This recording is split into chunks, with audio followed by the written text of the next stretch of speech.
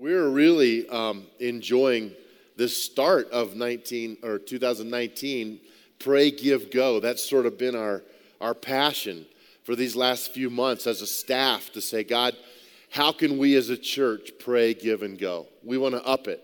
We want to up everything we're doing in 2019. And we have some specific goals that we're going to be bringing to you in these next few weeks. But last week, I started out with pray. And thank you for praying. Let's be a praying church always.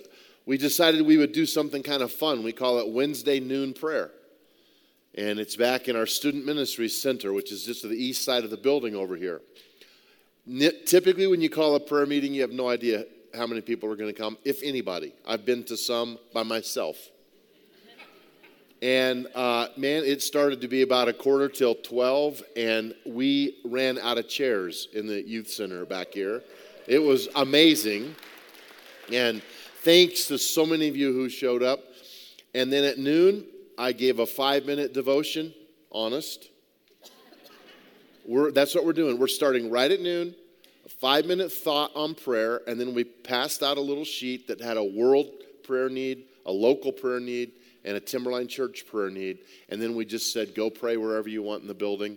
And people lingered, people walked around, people prayed. We also had a live Facebook connection. Some of you, how many of you did that? A lot of you did that. We had over 700 of you join us live on Facebook just for those few moments. And so put a timer on your phone, noon on Wednesday, all year long. We're going to be doing this. And so if you can pop in, some of you are working and there's no way you could ever make it, go to Facebook or whatever.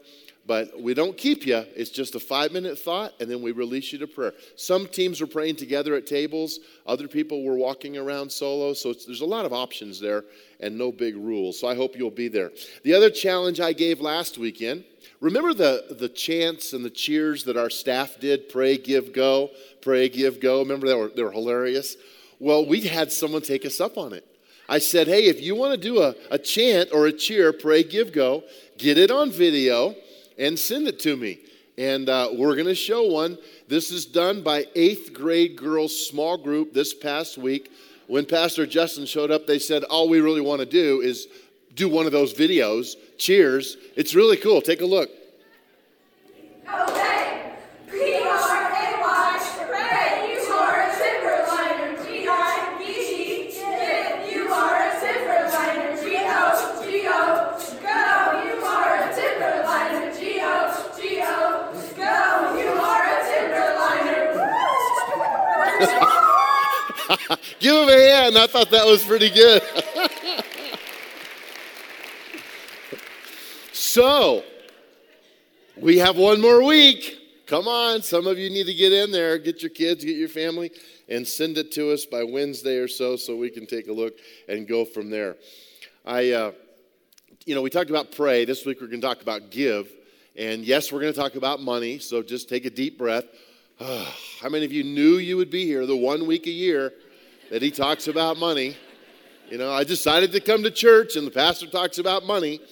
Yes, I am. But I'm also talking about time, talent, and treasure, because that's really what we give. And money's just a small part of that, but it's very important that we get that right. We have a thing called Financial Peace University here at Timberline, and we have done it for years. If you've never taken the class, I highly recommend it. It's all about money. And Terry Evans leads that, and we just had a class that graduated a few months ago, and I don't even know how many were in the class. But in those 9 weeks, listen to what happened. The debt that was paid off in those 9 weeks, not counting mortgage or student loans, was over $18,000. Student loan debt, over $6,000. Money saved in those 9 weeks, almost $8,000. And guess how many credit cards were cut in half at the end? 25. Now that's because people took action on their finances. And believe me, in talking to many of these people who come out of these classes, they say, this could never happen to me. I just don't have enough money. There are ways to help you. Let us as a church help you. Be informed, because there's a little principle that says you don't know what you don't know. Is that true? It's true. You don't know what you don't know. And if you knew, it'd be a game changer for your life and your finances. So pay attention. Clint Jasperson is a wealth advisor. Many of you know Clint. He's a part of our Timberline family here. And he was sharing some thoughts created by Ron Blue. Ron Blue is a wonderful financial guru guy, wrote several books years ago, that said money should be used for three things. Number one, provision, meeting our needs and the needs of our loved ones. Number two, contentment. You can be content with much or little. You can also be discontent with much or little. Did you know that? And then enjoyment. God wants you to enjoy life through the funds that he puts into your hands. Think of the Garden of Eden. This was an amazing place. They had everything given to them. This is God's idea. So God's not up there today looking, mad saying, I'm going to suck it out of you, boy. I mean, he's not up there saying, I'm going to hurt you if you don't get this right. He's saying, I love you. I want the best for you. Let's have some fun. I love the story about a large church with lots of different pastors, and a little boy seemed to kind of find one of the pastors on staff every single week, and he would give him a nickel. And the pastor would say, thank you. And the next week he might give him a quarter. The next week he might give him a dime. Finally, the pastor, kind of feeling funny about this, said, I can't take any more of your money. Why are you giving me money? The little boy looked up at him and said, well, my dad says you're one of the poorest pastors on our staff.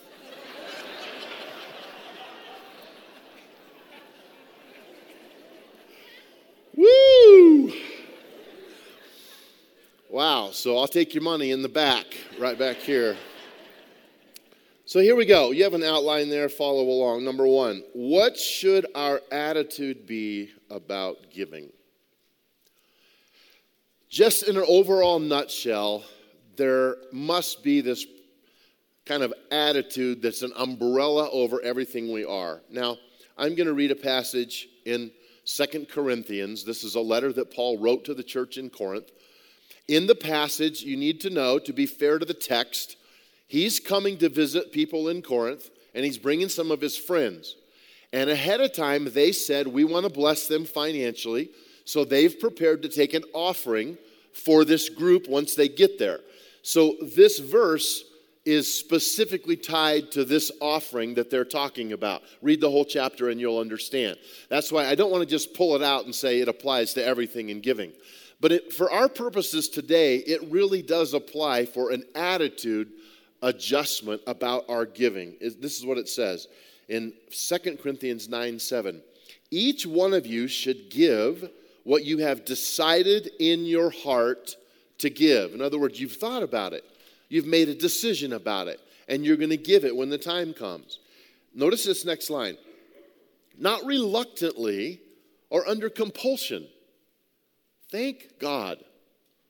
Not reluctantly or under compulsion. That's no fun when you're guilted into giving and there's pressure and, that's horrible. God loves a cheerful giver. God loves a cheerful giver. So that passage right there is specific, and it says some really big things. Whenever I talk about giving at Timberline Church, two things happen. One, I usually get a few connection cards that aren't signed that say, why are you talking about money? People don't want to hear talking about money. They don't come to church to hear about money. And it's unsigned, and I move on, and they move on, and people are mad. Those are typically the people who don't give. And they are under conviction. So if I get a note from you, I'll know. No, I'm just kidding. I don't pay a lot of attention to it. You know why? Because giving is a part of Bible. I'm not a good pastor if I just leave all that out. So this is very important. And being a biblical Christian who's following the ways of Jesus, you need to have a plan for stewarding your time, your talent, and your treasure. And I am simply, truly trying to help you do that. So the other people that I hear from are people who've been tithing and giving for years, and they're like, oh, thank God you did that. Bring it on. Everybody needs to hear that more often. We don't want to be alone in our giving. Plus, it's such a blessing in our lives. And tell everyone, you should be preaching this on every Sunday. I just get, and they're signed. So here we go. What's my attitude? Let me just give you a couple bullet points. They're not really in your outline, but just thoughts. First attitude is God's the owner. If you really know that God's the owner of everything in your life, it is just a wonderful life to live. There's very little. We're called to be responsible. But when he's the owner, when I can actually believe it and say, I don't own the shirt on my back right now. And I believe that. I don't. I'm stewarding it.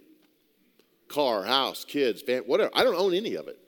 It's just been put in my hand. I've been entrusted a lot of wonderful things. And God can take it right out of my hand just like that. Right? So it's not mine. That solves so many problems in your life when you know he's the owner. God wants me to live joyfully. That's another thing that puts the peace of God in my heart. If I realize God's on my side, he's not ticked off and trying to get me because I'm not giving enough. Another thing that's important is God delights in me, whether I'm poor or rich or somewhere in between. God delights in you because you're you. He doesn't have a financial attachment letter that comes with you. Oh, Joe, let's see his financial attachment. No, he made you to be you regardless of where you are financially on the spectrum. Don't forget that. Another thing that I want to say, and it's very important, riches are not always a sign of God's blessing, and poverty is not always a sign of God's punishment. You with me? There are some really disgruntled rich people out there, and some really disgruntled poor people out there, and there's some really happy wonderful rich people and some really happy, wonderful poor people. They're content. And we need to pay attention to that. The last principle in my attitude about money is this: I am responsible for my own well-being before God. Now, I know that he has promised food, clothing, shelter to me, but he has also asked me to be responsible in stewarding that which I am earning and receiving. So when people say, well, I just don't have enough money. Well, you don't understand my job. Well, your financial decisions have been made for quite a while now. And there comes a point when you just accept where you are based on your tendencies and your patterns. It will help you to own it. Now, I can list several names in our church right now of people who, because of medical crisis, are in a terrible financial position. And I mean, they didn't deserve that. And there's no way that they put themselves in that hole. That's just, boom, what happened, and we're praying with them. So I understand there are crises. Number 2, in your outline, how does God measure giving? Now, this is an important question, wouldn't you think? How does God measure it? If it matters, how is it measured? Well, I'm going to read to you a passage in Luke 21 that's often used for this question. It goes like this. While Jesus was in the temple, he watched the rich people dropping their gifts in the collection box.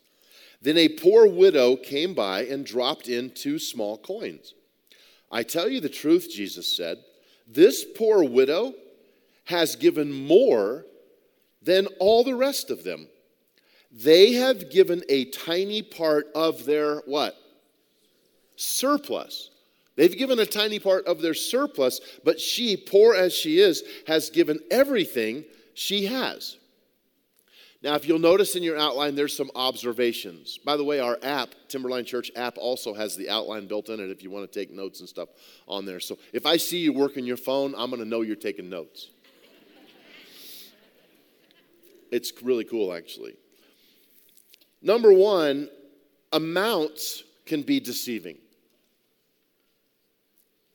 Amounts can really be deceiving. That's why I get uncomfortable when I go to those auctions and you go to places where people say, who give 1,000, who give 10,000, and there's 1 or 2 people maybe that give this large number, and everyone else in the room is going like, wow, okay, I was hoping to give 50. I was shooting for 25. I feel a little funny now. Well, don't feel funny, because amounts are not important. Jesus doesn't see amounts. He sees the heart. And God's not impressed with more or less. God is impressed with obedience. Everybody get that? It's very important. It's a very good rule. Amounts can be deceiving. Number 2, Jesus did not suggests that we give it all in an offering. I'm amazed at how many times I hear evangelists or pastors use this passage to say, "Are you giving it all?" I just want to confess to you that I have never once in my entire life given everything that I had cash-wise in an offering in one time, ever. You know why? Because I think that's poor stewardship.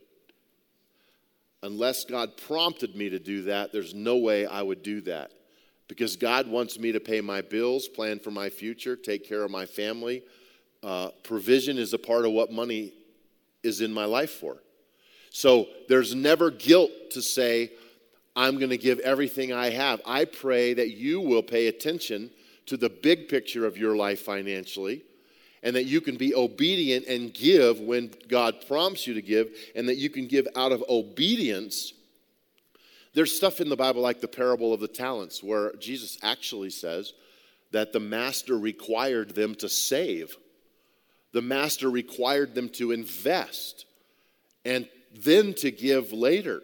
So there are seasons in your life when you better be planning. People say, well, I don't believe in planning. Well, then you're not a Bible Christian.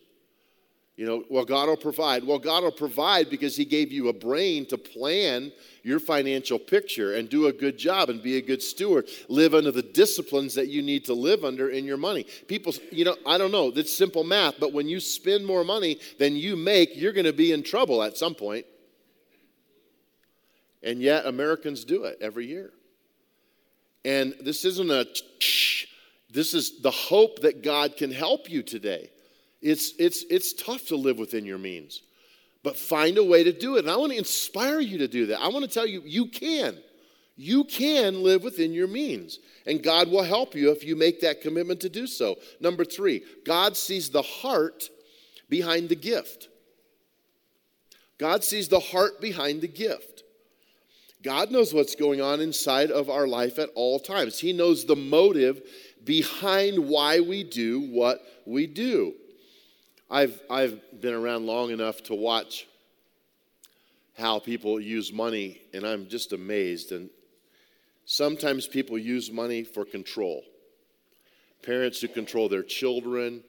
If you do this, we'll buy you this. All of that. And I don't think money is a bad reward for little kids, raising them. We gave allowances and all that. But I'm talking about when they're adults and you're really controlling them through the money that you have. That's a challenge. Some use it for favors and to buy friendship. You just know there's a little expectation attached to this friendship. And that's a very uncomfortable feeling. Some use it for selfish reasons, and they just live their life with no regard for others. But some, godly, view it as God's blessing and to use it in a way that God would want. They realize that these resources are not all theirs at all, but they have been put in their hand, and God is trusting them to do godly things with it. Number 3, what are the ways that we give? What are the ways that we give? Now, here's what I want to do. I've put in your notes right there, I've put 3 words across there that I'm just going to write up here because I want to talk about them for a few minutes. These are very, very important words. As a matter of fact, how did I say that? That's a U. I never can write on a board very good. I would suggest that there really are not very many more categories of giving. I think every kind of giving could fit in one of these columns. So let's talk about them just for a second here. This is super practical. You ready? Time. This is the one of the 3 that is identical for all of us. It's just an observation. When people say, I just don't have time, I want to say, well, you have the same amount as everybody else. Yes, you might have planned it differently. You might choose, but you chose. You chose. And you need to remember that. You need to pay attention to that. When people say, I'm just so busy. I'm buried right now. Really? What happened? Well, I took on this and this and this, and now it's catching up with me. Own it. Own it. Just turn to your neighbor and say, own it. Yeah, own it. We all have the same amount of time. Don't forget that. Set your pace in a way that's godly and right. God rested, for crying out loud. He wants you to be rested. He doesn't want you to live overwhelmed with your calendar, time. You have as much as everyone else. Talent. Do you have as much as everyone else? Some of you are like, no. Yeah, I would propose that we all have talents. We all have gifts that God has given us. Would you agree? Yes. Take a moment, take 30 seconds right now and write down 2 things you're good at on your sheet. Go ahead.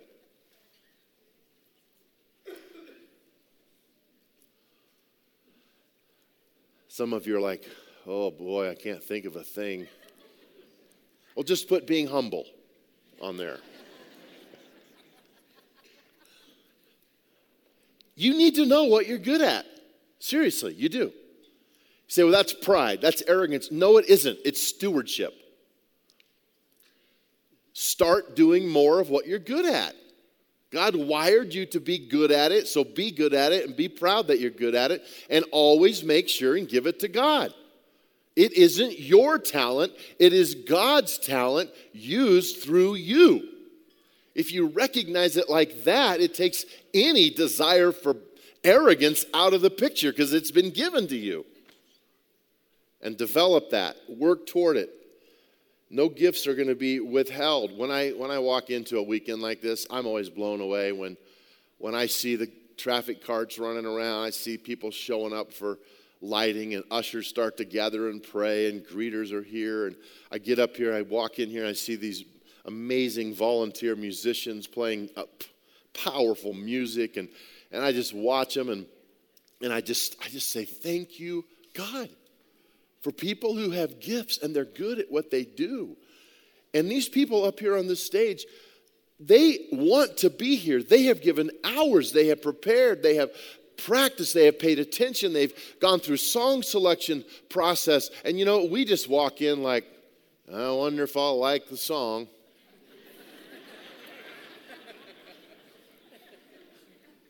Nope, don't like that one.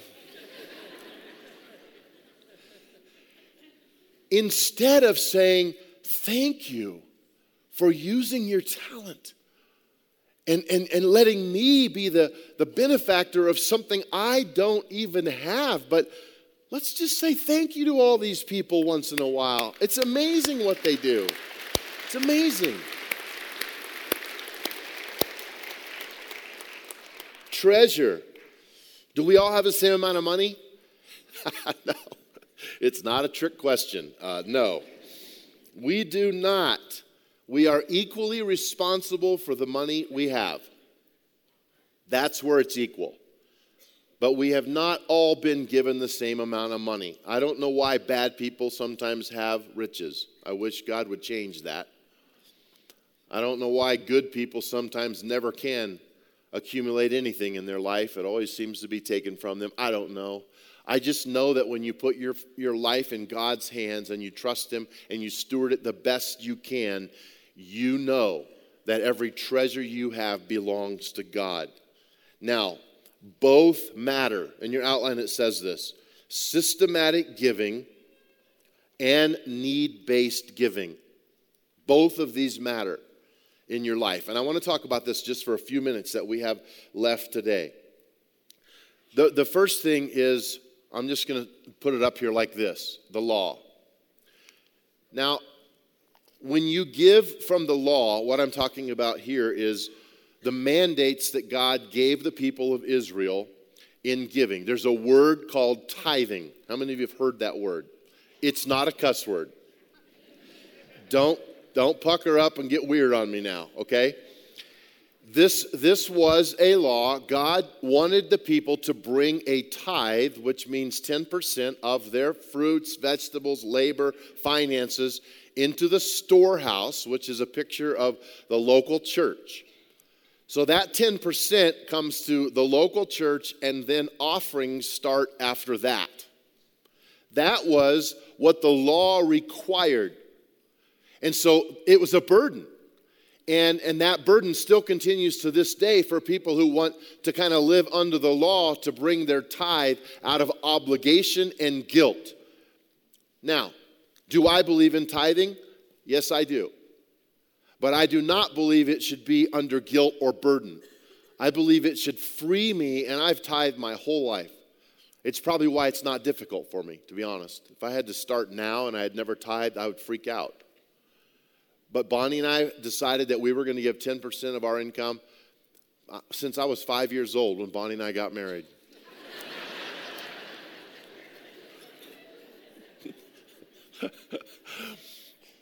But I always have. And then our offerings are on top of that. And I'm not trying to say that's good or bad. I'm just saying what my experience is. When Malachi 3:10 was written, and that's the passage on tithe, Malachi 3:10, if you want to write it down, you can look it up, read it. Here's what God says. He says, bring your tithe, bring the fruits and vegetables to the storehouse, and you will see that your crops will grow in abundance. So much so that the storehouse will be so full. Then he says, and this is the interesting part, test me, try me and see if I'm telling you the truth. It's the only time in Scripture God says, test me. And it has to do with giving. Isn't that weird? So you might be sitting here going, man, I just can't do that. I get it. But let God talk to you. Start somewhere. Pay attention to what systematic giving can do in your life. It breaks the bondage of materialism. And it can set you free in your life. I've experienced this, okay? And I believe I'm telling you the truth. However, do not let this be a bondage to you, to where you hate it and you're sick and you're writing this check going, I hate God. You're taking everything from me. No, that's not the point. Don't do it if that's it. Let me just give you something else here. Need. Now, need-based giving is very important. Need-based stewardship is very important. Let me give you an example. I'm walking in the other day in our parking lot, coming to my office, and I see a piece of trash caught in the bushes. Did I just think, oh, facilities team can get that? No. There's a need, there's a piece of trash, and boy, they do an amazing job, and it's hard to find them around here because they clean up. But I found it, I picked it up and took it to the trash. Why? Because there was a need there. It's simple. It cost me nothing, right? That's how sometimes giving can become, is need-based. We give out of need tons of times at Timberline. We give to women that have been trafficked. We give to orphan care. We give to hungry, homeless people. We give to one day convoy of people who I'm brokenhearted by the poverty and the situations in the world. Why do we do that? Because there's a need, and we should do that. And it's biblical to give out of need. So what I'm wanting you to see here is, what is your giving doing out of law-based, which isn't just sheer legalism, but it's that consistent reminder that I am not bound by materialism. And what is the need-based? I was in a situation just the other day where I was going to give something, not a lot, I'm just talking a little bit. But then something felt funny in my heart about it. I didn't really know the person and the company that they were saying they represented. It felt fishy, you know what I mean? And it's like, thank you, I'm gonna pass this time. Because I don't know, you don't know who you're giving to. So these things become dependent on truly the discerning of the Holy Spirit. Here's the last one, and I think it's the best one of all that I want to challenge you with. Steward the money that you have. And that involves both of these. When you become a steward, then you are going to say, Lord, time, talent, treasure, how can I serve you with my time, talent, and treasure? Mother Teresa said this, God gives us things to share. God does not give us things to hold. When you understand that it's not yours, there's a real freedom in watching someone else take what you once managed and using it for the purposes of God. So 2 questions I've got to close with. Number 1, am I living in obedience to God in my giving? Not a guilt trip question. Don't let it be. I'm serious. Just ask the question to God. Lord, am I? I'm asking that question of me. Bonnie and I have talked about it this week. Can we do more? How can we do more? Where? What are the needs in front of us that we should be looking at? Not out of guilt, but out of desire, out of kingdom mindset. I want to keep saying that because I don't want to be misquoted on this. Obedience is the best you have, right? So then the bigger question becomes, am I able to discern the voice of God? And that's where Bonnie and I are at. We pray about stuff because I don't know if I always can discern. Like, am I just being tugged because this looks like a real need, or does God really want me to invest in this? Number 2, is God truly the owner of all I possess? That's a big question. Is God truly the owner of all I possess? Just for the sake of a fun moment, would you just take out your wallet? Just, guys, take it out of your pants. Ladies, if your purse is right there, just take it out. If you don't have a wallet and you have a phone, maybe you have credit card numbers in there or something, just take out your phone and just hold it in your hand for a second. Matter of fact, I have my phone and my wallet because I have a lot of things I cherish. Pictures of my wife and kids and grandkids in my phone. I have, credit card numbers in my phone, places I love to go in my phone. I have credit cards in my wallet. I still use a credit card, but I pay it off every month. But I like getting those miles, honestly. But I feel like if you can have these in your hand, and you can truly say, God, everything in here. I wonder what the number would be if we put everyone's worth that's in this room right now and in the South Auditorium right now on the board. So why don't you just hand your wallet to your neighbor? Let them just give whatever they want to give in the offering. No, I'm kidding. Isn't it a vulnerable feeling to say, who would I give this to? Even to give it to God is a big deal. Why? Because we think it's ours, but it isn't. It's His already. If you want to surrender, don't hold this back. Because this says a lot about you. No, it doesn't. It doesn't define you, but it says a lot about you. And there's no guilt in this statement. Pay attention to where you really are and own it. And let God lead you and guide you. I want to say one last thing, and it's that last line in your outline. It's encouraging. God blesses the direction I am going. I believe this with all of my heart. I've watched it. God blesses the direction I'm going. In other words, you haven't really been much of a giver. Maybe every now and then you see a need and you step up and do something, but you've never been a systematic giver. I'm gonna put the challenge out there for you. Start. I can't start with 10%. I know. I get it.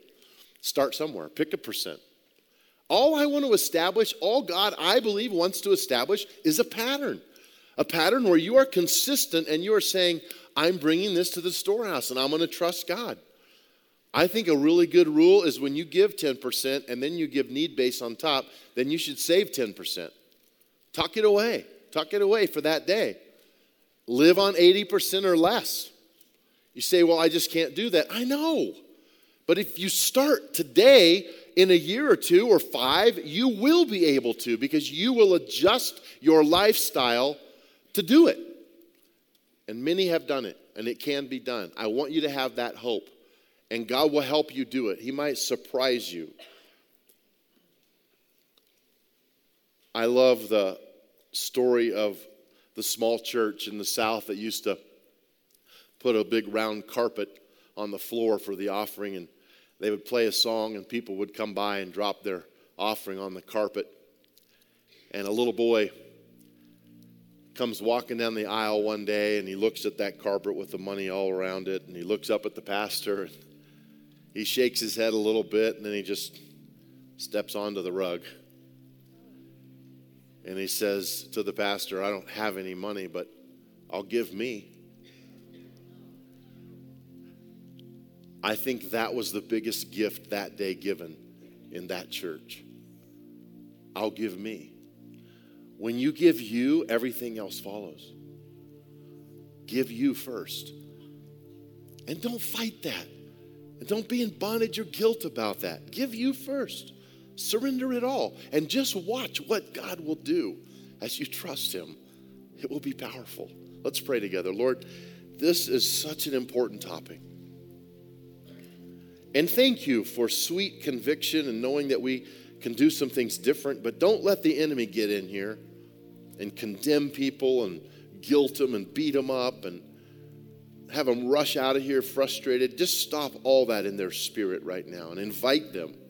Invite them to stewardship. Mature stewardship. And let us be real and honest about where we really are. Lord, thank you that we can give us first.